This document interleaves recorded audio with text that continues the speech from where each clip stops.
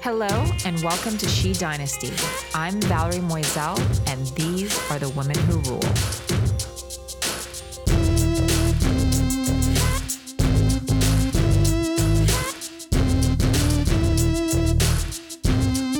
Hi, everyone, and welcome back to She Dynasty.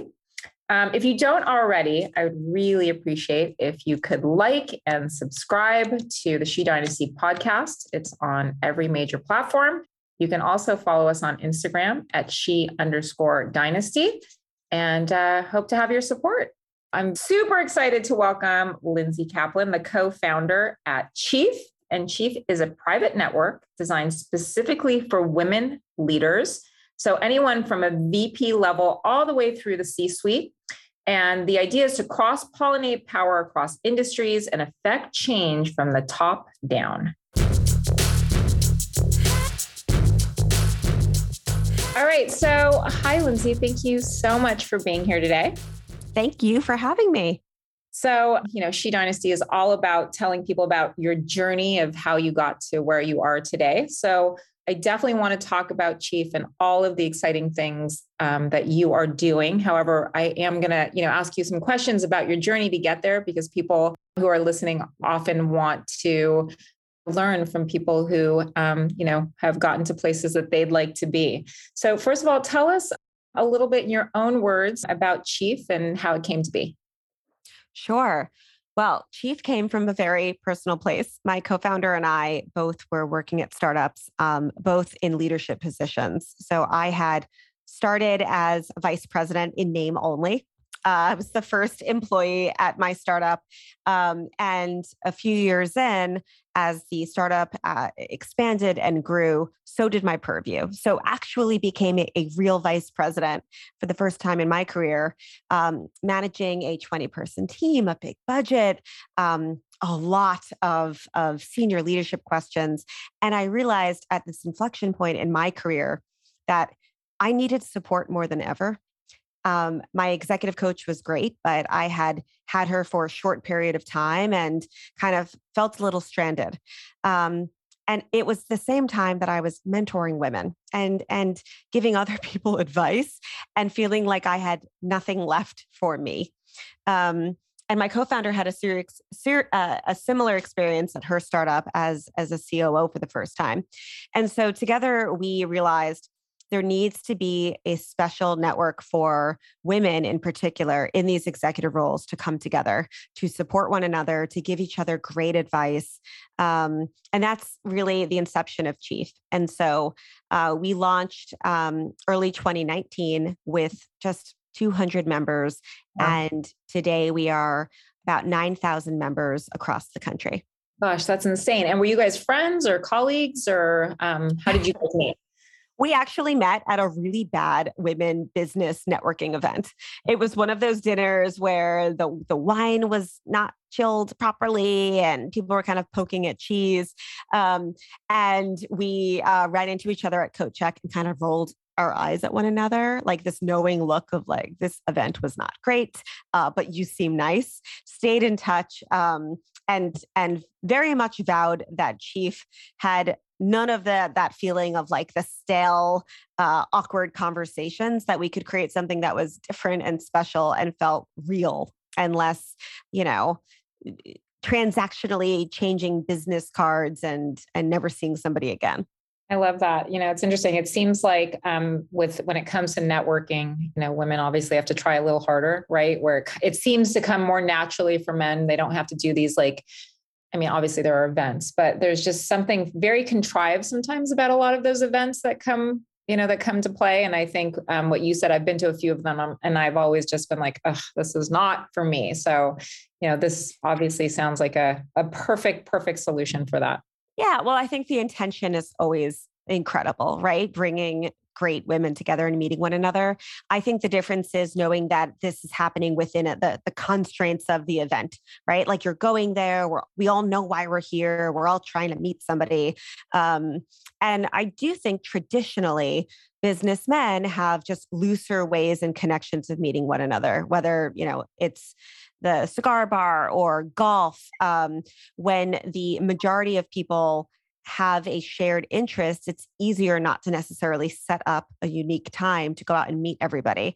Right. And so Chief tries to accomplish this, you know, ability for women to be surrounded by other women, to not to feel like the only in the room, and to really allow for great connections that are built on trust and built on support, and knowing that you're with other people who get it. So I don't know if you know this, but my real job is that I'm a CEO of an advertising agency. So this will be a really great testament to kind of where I end up, because I have for a while now been heavily considering joining Chief and kind of weighing that out with an executive coach. And so for, those listening who are kind of trying to understand the differences between one or the other, obviously there's cost implications that are different for both, but tell us, about the differences between the two. Sure. So I think executive coaching is fantastic, especially if you can make that investment. I had, and I still have the same executive coach that I had at that startup. Shout out to Jeannie Coomber. She is incredible. She has guided me through so much of my journey as an executive. That being said, an executive coach is very much, it's a one-to-one experience. You come in, you share what's happening. There's no outsider information, and it's a bit, the door is closed. Chief is very much the core product that we offer is called a core group, and what we do is we put 10 other members with you in this group, and we curate based off of career stage. And so if you've been an executive for a few decades, we find other women who are who have a similar trajectory, meaning other women who are probably not in advertising and marketing like you are, but a CFO, somebody that is in supply chain. We bring in all of these different minds to kind of create a board of directors for you, for everybody in the room, so that you meet once a month for 2 hours. We do have an executive coach in the room that facilitates the conversation and that teaches really the group to coach one another. And so instead of getting this one-to-one, you are actually being held accountable by 10 other people who are there for you, who are supporting you, and who get it in a way that an executive coach, typically, they're not an executive anymore. They're coaching. Yeah. And so they may not, maybe they had gone through those problems. They had gone through that experience years ago, but to share your problems and to go through these really deep, dense issues with people who are in the weeds and who can understand and bring that different perspective, it helps hold up a mirror to your problems. I think a lot about, I don't know if you ever went to that store, Loehmann's. But they used to have this like group dressing room where like you'd come out from the dressing room and there was like, the whole thing was open and there was just like a wall of mirrors, and you put on some dress and feel awkward. And hopefully if you were in the right Loehmann's, everybody would be like, you look great in that dress. Do you need another size? And like, that's really the difference. It's that you have other people championing you. We also have programming. So we bring in incredible speakers as well as workshops. So we have workshop leaders who are business school professors, economists, talking about the cutting edge of what you need to know now. Right. So chances are, if you're an executive, you need to figure out what you're doing in the metaverse. Right. Should you be investing in NFTs? What's happening with the supply chain and how that's going to affect your Q1 sales? Right. All of that, as well as incredible minds like we had Stacey Abrams, Issa Rae, Ken Chenault. So bringing in these amazing, inspiring figures. And then finally, all of Chief is online. So we have an app. The community is incredible. There are thousands of people who can answer your questions, who can bond with you, whether you're looking for a 50+ group, if you're looking for people who are in your local area to meet up with, or other marketers, whatever you're looking for, there is a group of people on Chief that you can connect with. And so it's really different than coaching, but we offer a lot, and we know that our Chief members are super busy. So people kind of pick and choose what works best for them when they need it.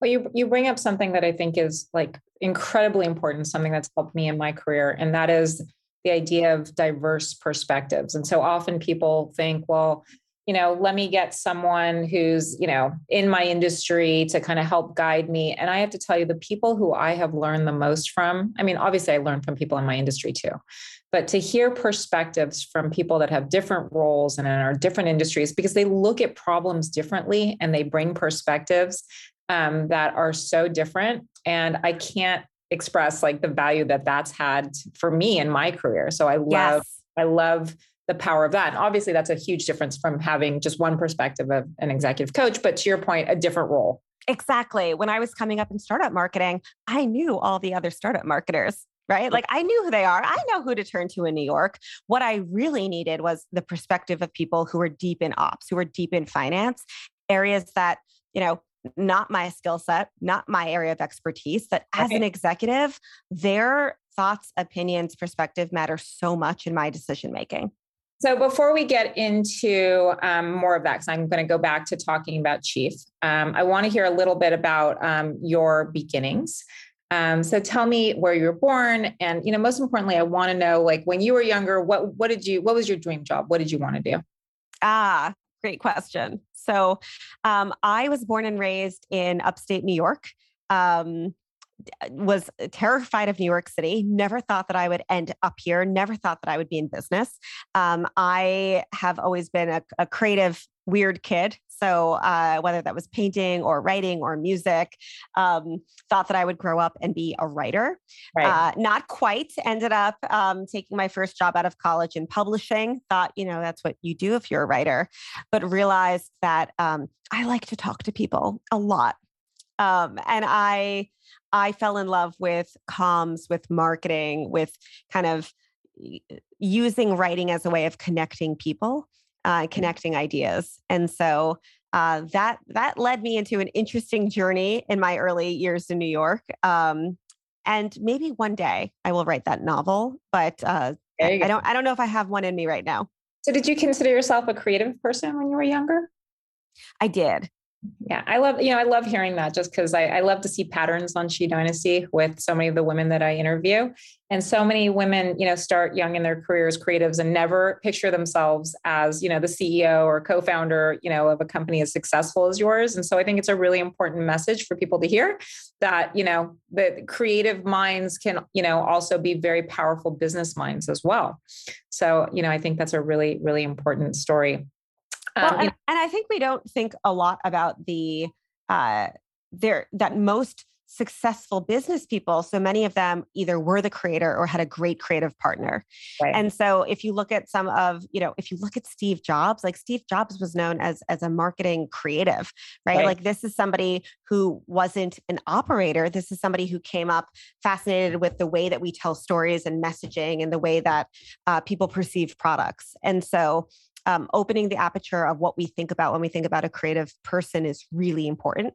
And I also think pairing creativity with a competitive drive is very interesting. I've always been competitive. I like to win. I like to beat people, not beat them up, but I don't know. I have like this grit in me that I have to succeed. It's probably the ADHD in me that finds I can get things done when I'm feeling competitive about it. And so that combination in business is really fascinating. And I love finding other creatives who have a similar drive.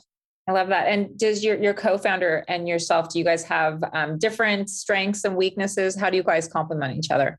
Yes. So Carolyn and I have a shared value system. We both very much are cut from the same cloth.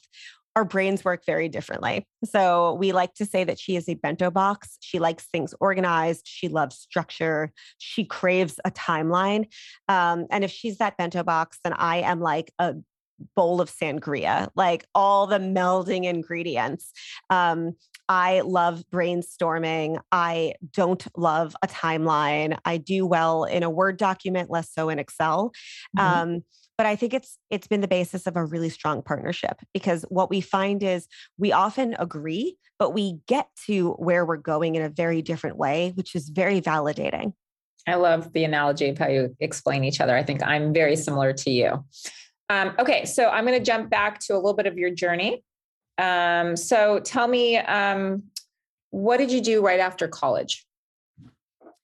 Well, I graduated with a degree in English and creative writing. So I thought the natural step for me was publishing.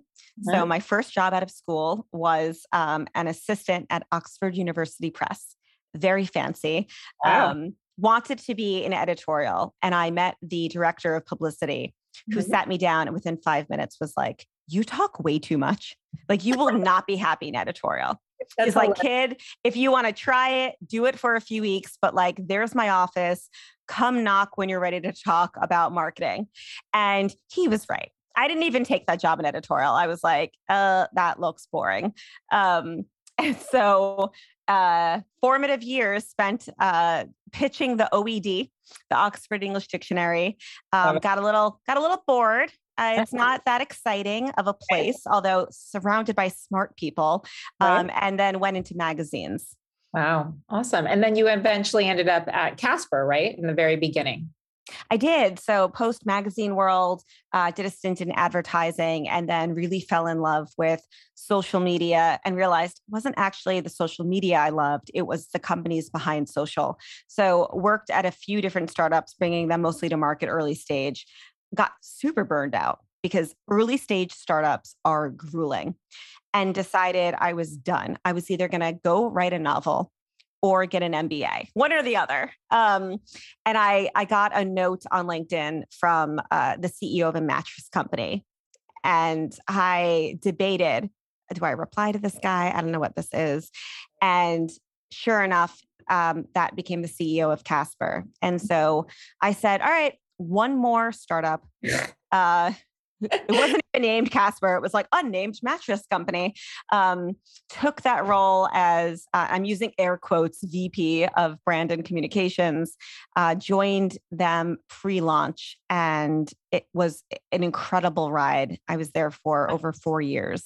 We'll talk about, one of the brands that is really, kind of reinvented, invigorated an industry, right? Like taken an old tired business model and just kind of flipped it on its head. Casper's done an incredible job at that. So I assume that you were kind of a part of that whole thing, right?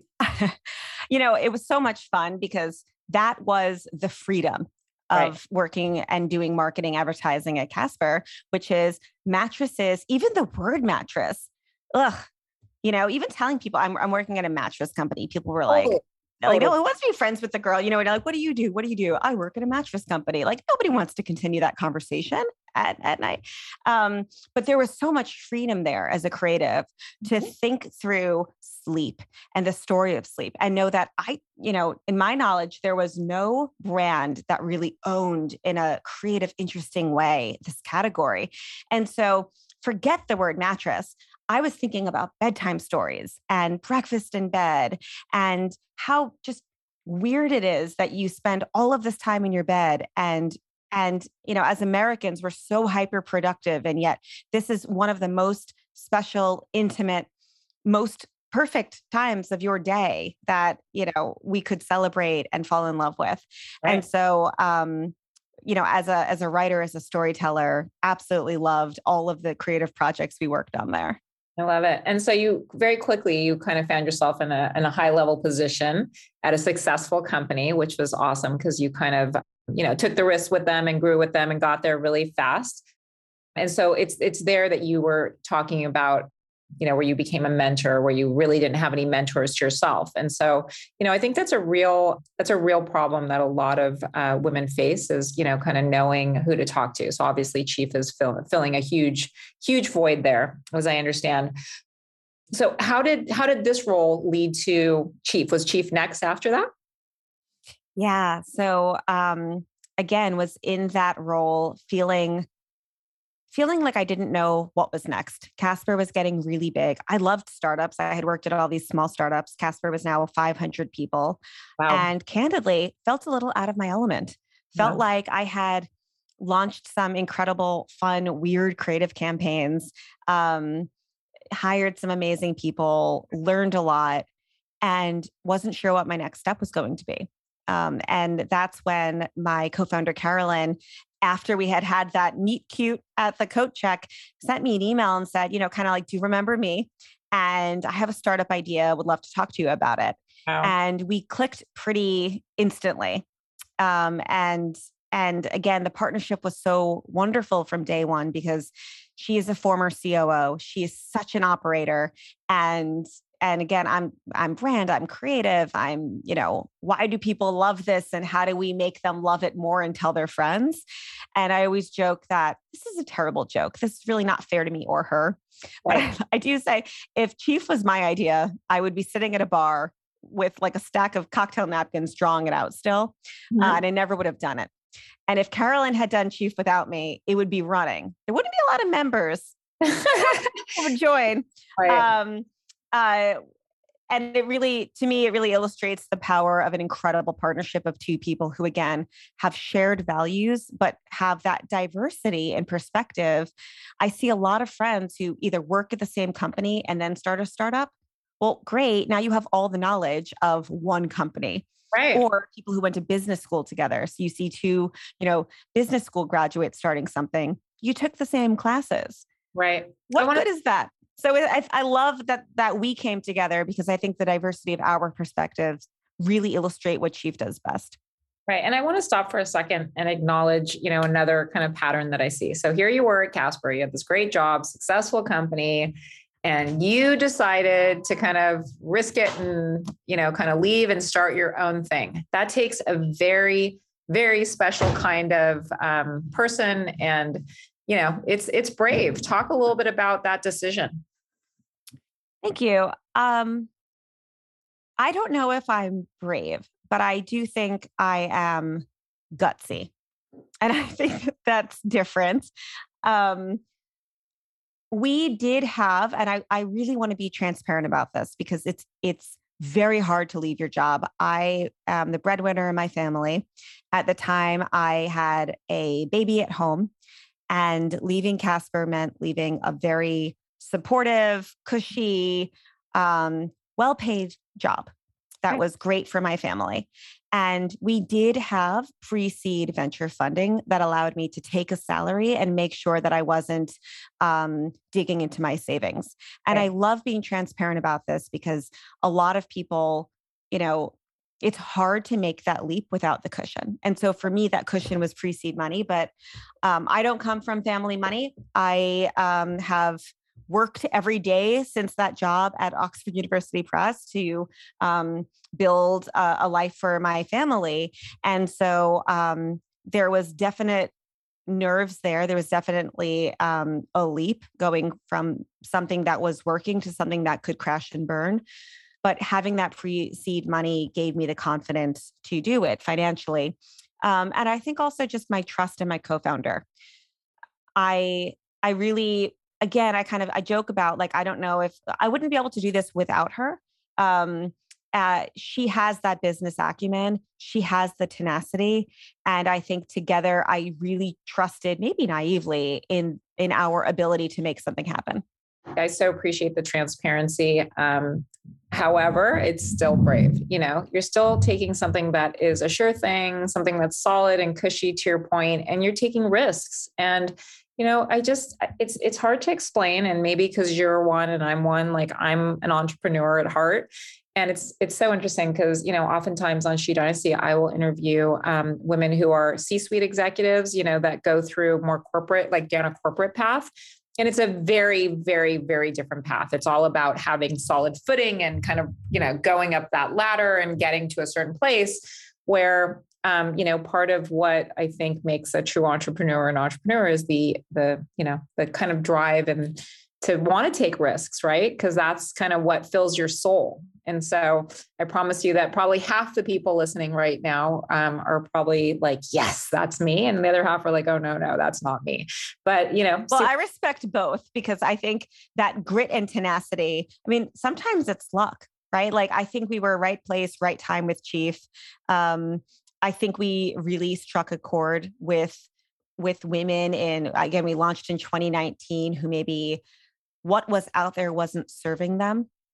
And again, the stress that we have put on our executive women to mentor, to tour the circuit, to speak out, to lean in, all of that, I think has hit a boiling point. So I do think some of it was timing, some of it was luck, and some of it was just like, again, I'm so competitive that I was like, this better work. I am determined to make this work. All right. Competitive against yourself. That's the best. Yes. I love that.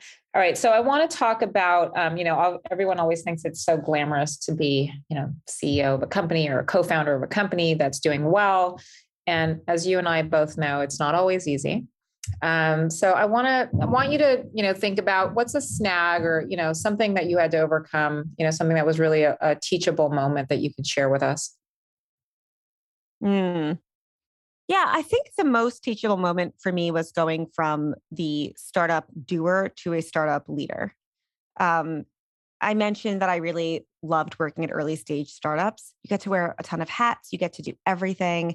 And there is a very big transition from doer to leader, to trusting people, to letting go, to understanding how to not just manage or direct, but truly lead and make people feel great and inspired and kind of set them down the right path. And that was a struggle for me early at Chief. It continues to be a struggle that I have to remind myself that I've hired incredible, talented, amazing people who are better at all of their jobs than I am. And I think it's natural for people who are creative, who loved what they were doing, who were hands-on. And so the struggle of being the one who gets to do it to the one who's assigning it and championing it. But when you do let go, when I have let go, when I have let people soar, the results are so much better than when I'm in the weeds with them. I feel like this is a personal therapy session for me because I just recently last year, I bought out my business partner of 24 years and I was the executive creative director and I just became the CEO. And so I'm struggling with exactly what you're talking about right now, which is that idea of letting go. It's hard. It's really, very hard. It's very hard. But to your point, it's about trusting the people that you've put in place and, just having some faith that's going to happen, but it sounds like it's working out. But I'm sure it's something you struggle with every day, especially when you've been the one doing it for so long. So it's a very, very different mentality. And I think I needed to hear this from you today. So thank you. I mean, I need to hear it from myself today. Listen, it's easy to say that. I do think there are certain projects where I like to zoom out and give myself will this matter tomorrow? Will this matter in a month? Will this matter in a year? Mm-hmm. And there are business projects. There are things where I'm like, no, this will have major implications and it's okay. And it's great for me to dig in. There are other areas where it's truly not worth, like the impact isn't there. Right. And so even though I could convince myself it's worth me digging in, it's really not. I'm doing is bothering people, creating more work and driving my team crazy. So are you saying that you kind of pick and choose your battles? I wouldn't call them battles. Personal battles, yes. I don't know if I pick them and choose them. I think they should be choosing me. The ones that are really, really important, that have long-term impact. Absolutely. Right. Okay. So you said Chief was established in 2019. Is that correct? We raised seed in 2018 and launched in 2019. And already have 9,000 members, right? Yes. So at what moment did it feel like this was, this is just an idea or a dream to like, okay, this is kind of a company. This is happening. This is working. What was that kind of spark moment for you? I think it was the first member who paid. Wow. So our original investors, it's so funny. My co-founder and I keep saying this, I'm really beating a dead horse. We're not fancy people. I'm not that very connected. And so when we were looking for our first cohort of members, we just sent out cold emails. I went on LinkedIn and I was just perusing. I was like, this woman looks impressive. This woman looks great. Wow, what a rock star. And would just send a cold email. And the first member that replied back and said, great, here's my credit card information, charge me, can't wait, was a Fortune 50 C-suite. Wow. An incredibly powerful woman who is, it was just such a weird moment of, oh my God, she's not even, tell me more. She just paid? What? Did she get special treatment?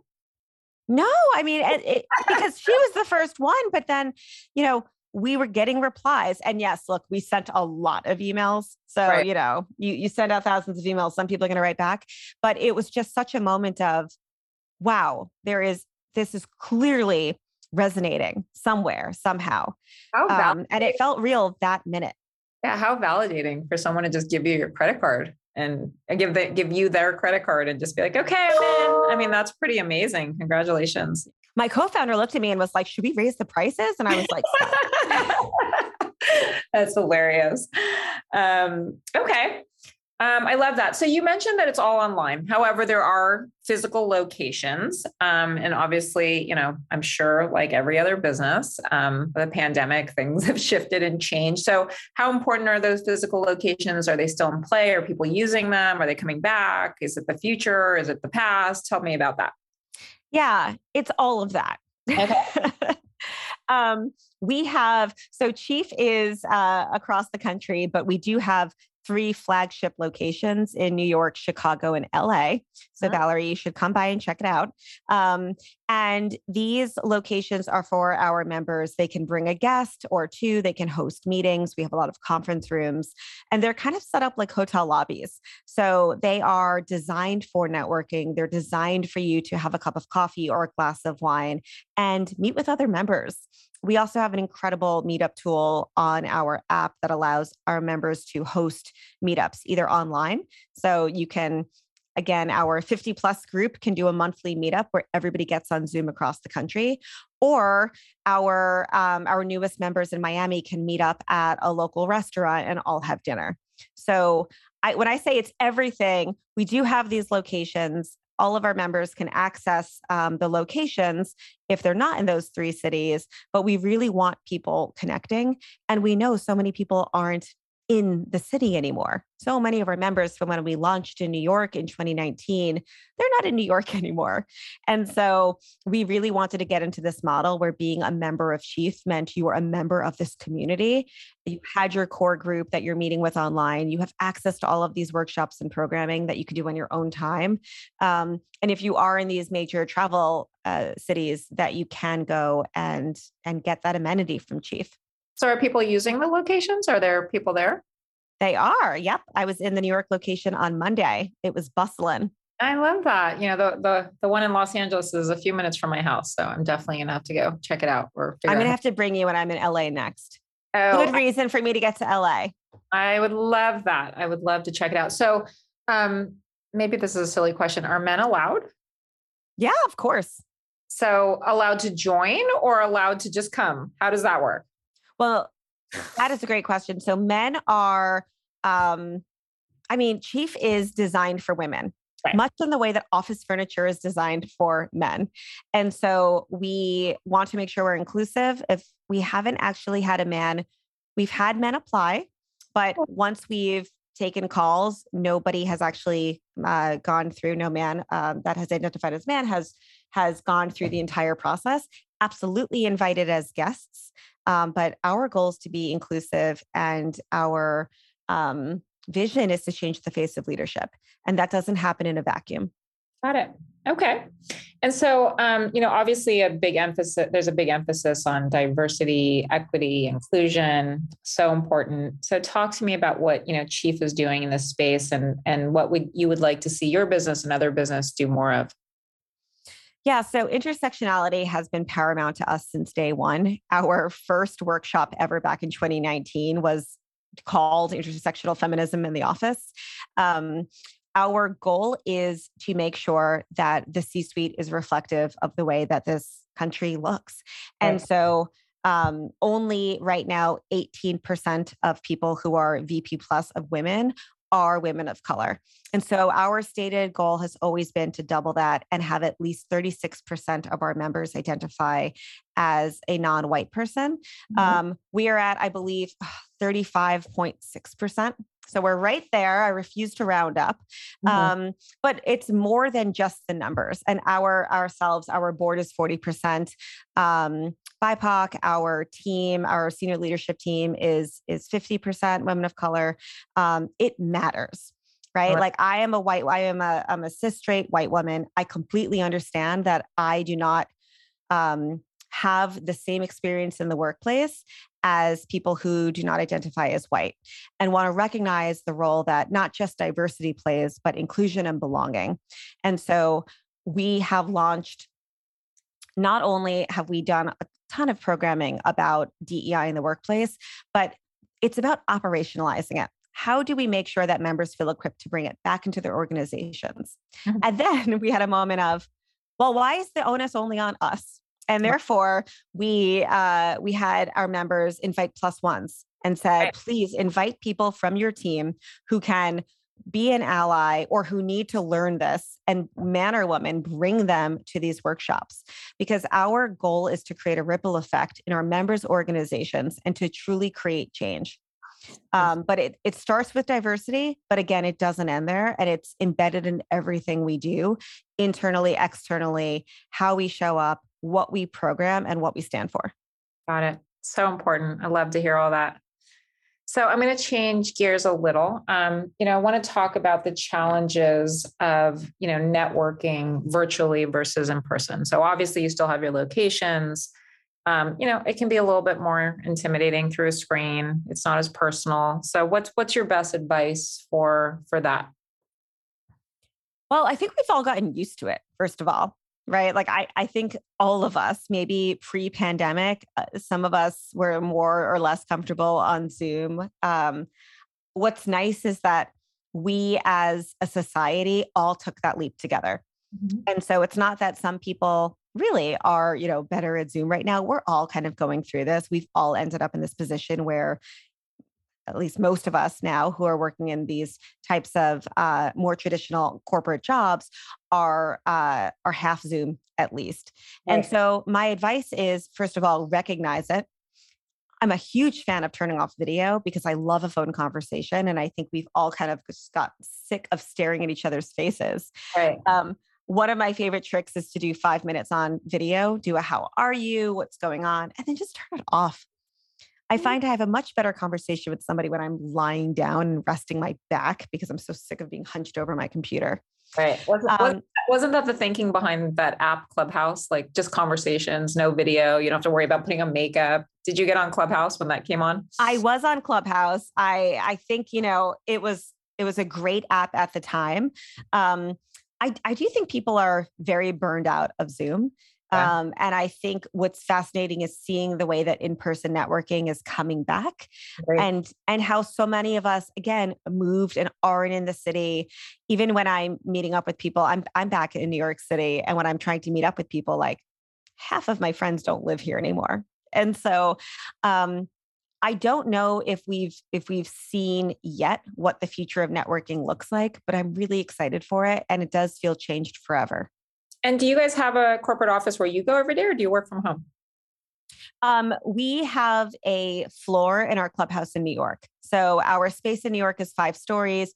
We took a floor for our people. We're working on putting up a corporate office in New York around the corner. What we found is that a lot of our team does want to get back to the office. Really? But I don't want to mandate it because a lot of our team doesn't. Right. And so we've implemented a work from anywhere. And we're just really excited to let people work the way they want to work. And so we have people who want to go into the office because they have somebody else working at home, or their apartment's small and like they've been in the same tiny room for, 80 days straight, and they want to get some air and they want to see people. Yeah. We have a lot of people who are in their 20s and 30s that want to be around their friends and love the energy.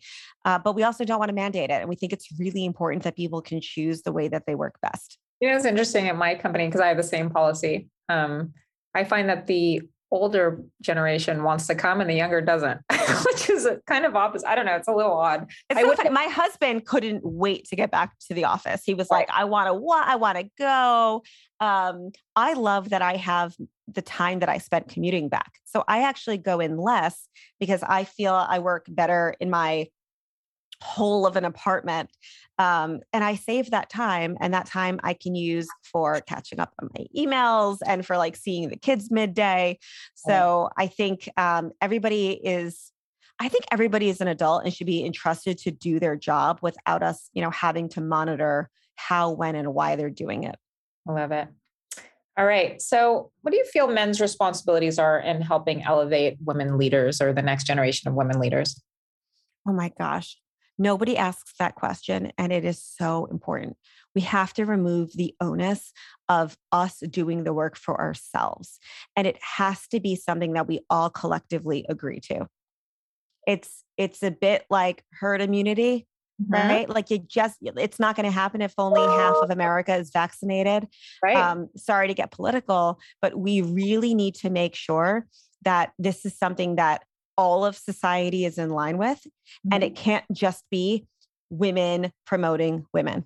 Mhm. And It can't be.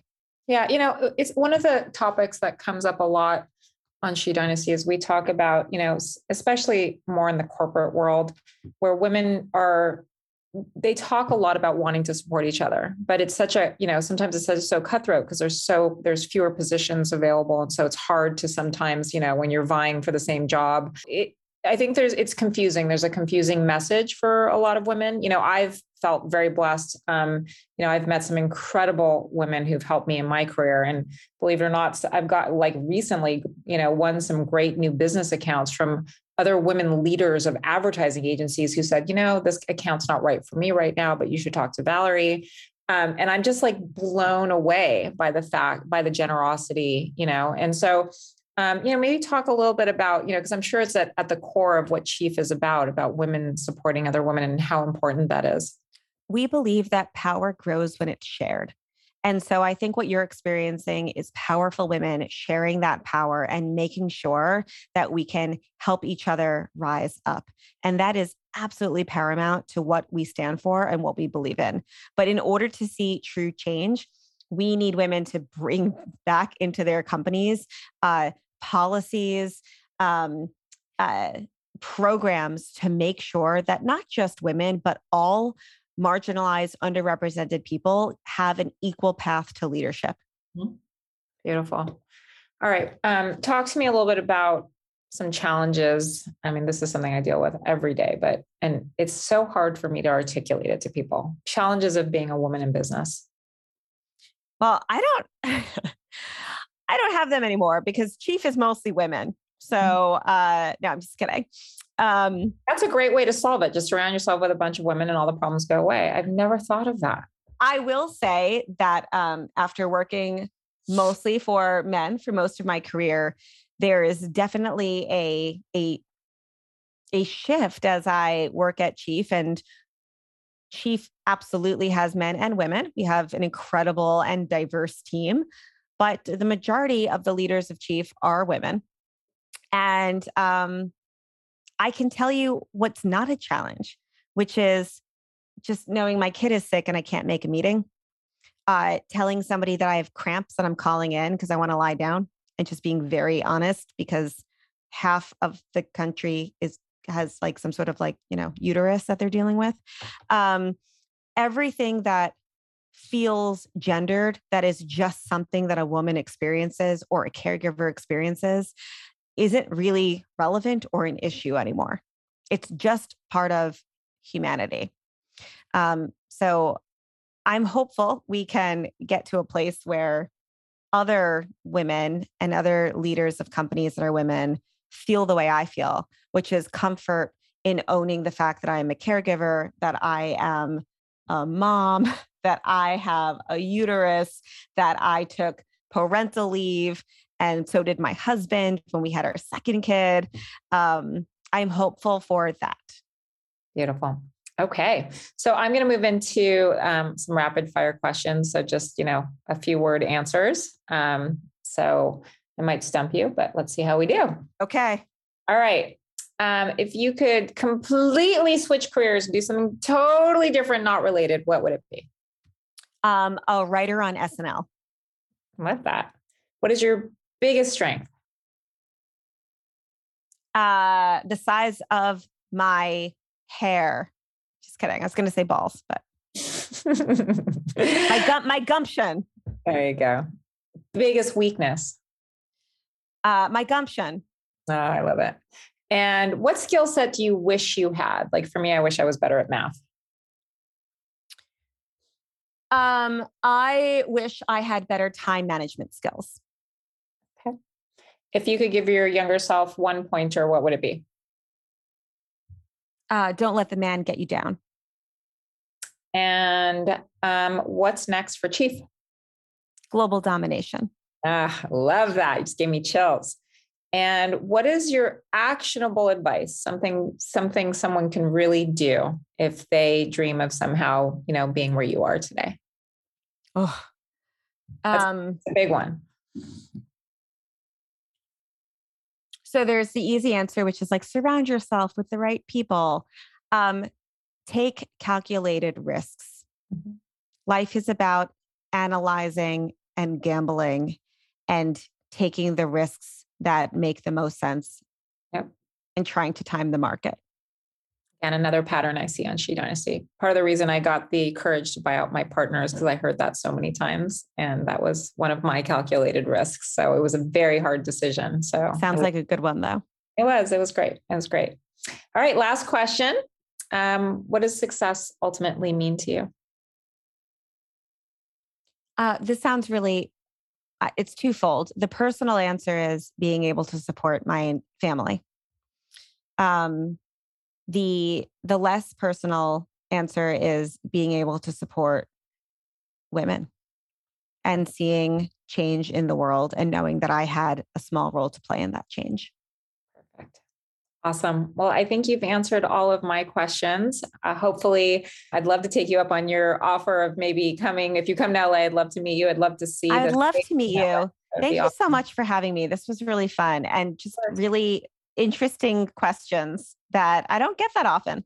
Oh, good. I have an incredible network of women executives that I work with, and we're growing also. Just people on an email chain. But we often talk about Chief versus executive coaching, and I don't think anybody in my group is in Chief, but definitely I'm going to bring it up, and maybe I'll bring some folks over there with me. But I'll figure out how that process works. I was going to say, if you're interested, I don't want to push it on you, but it is.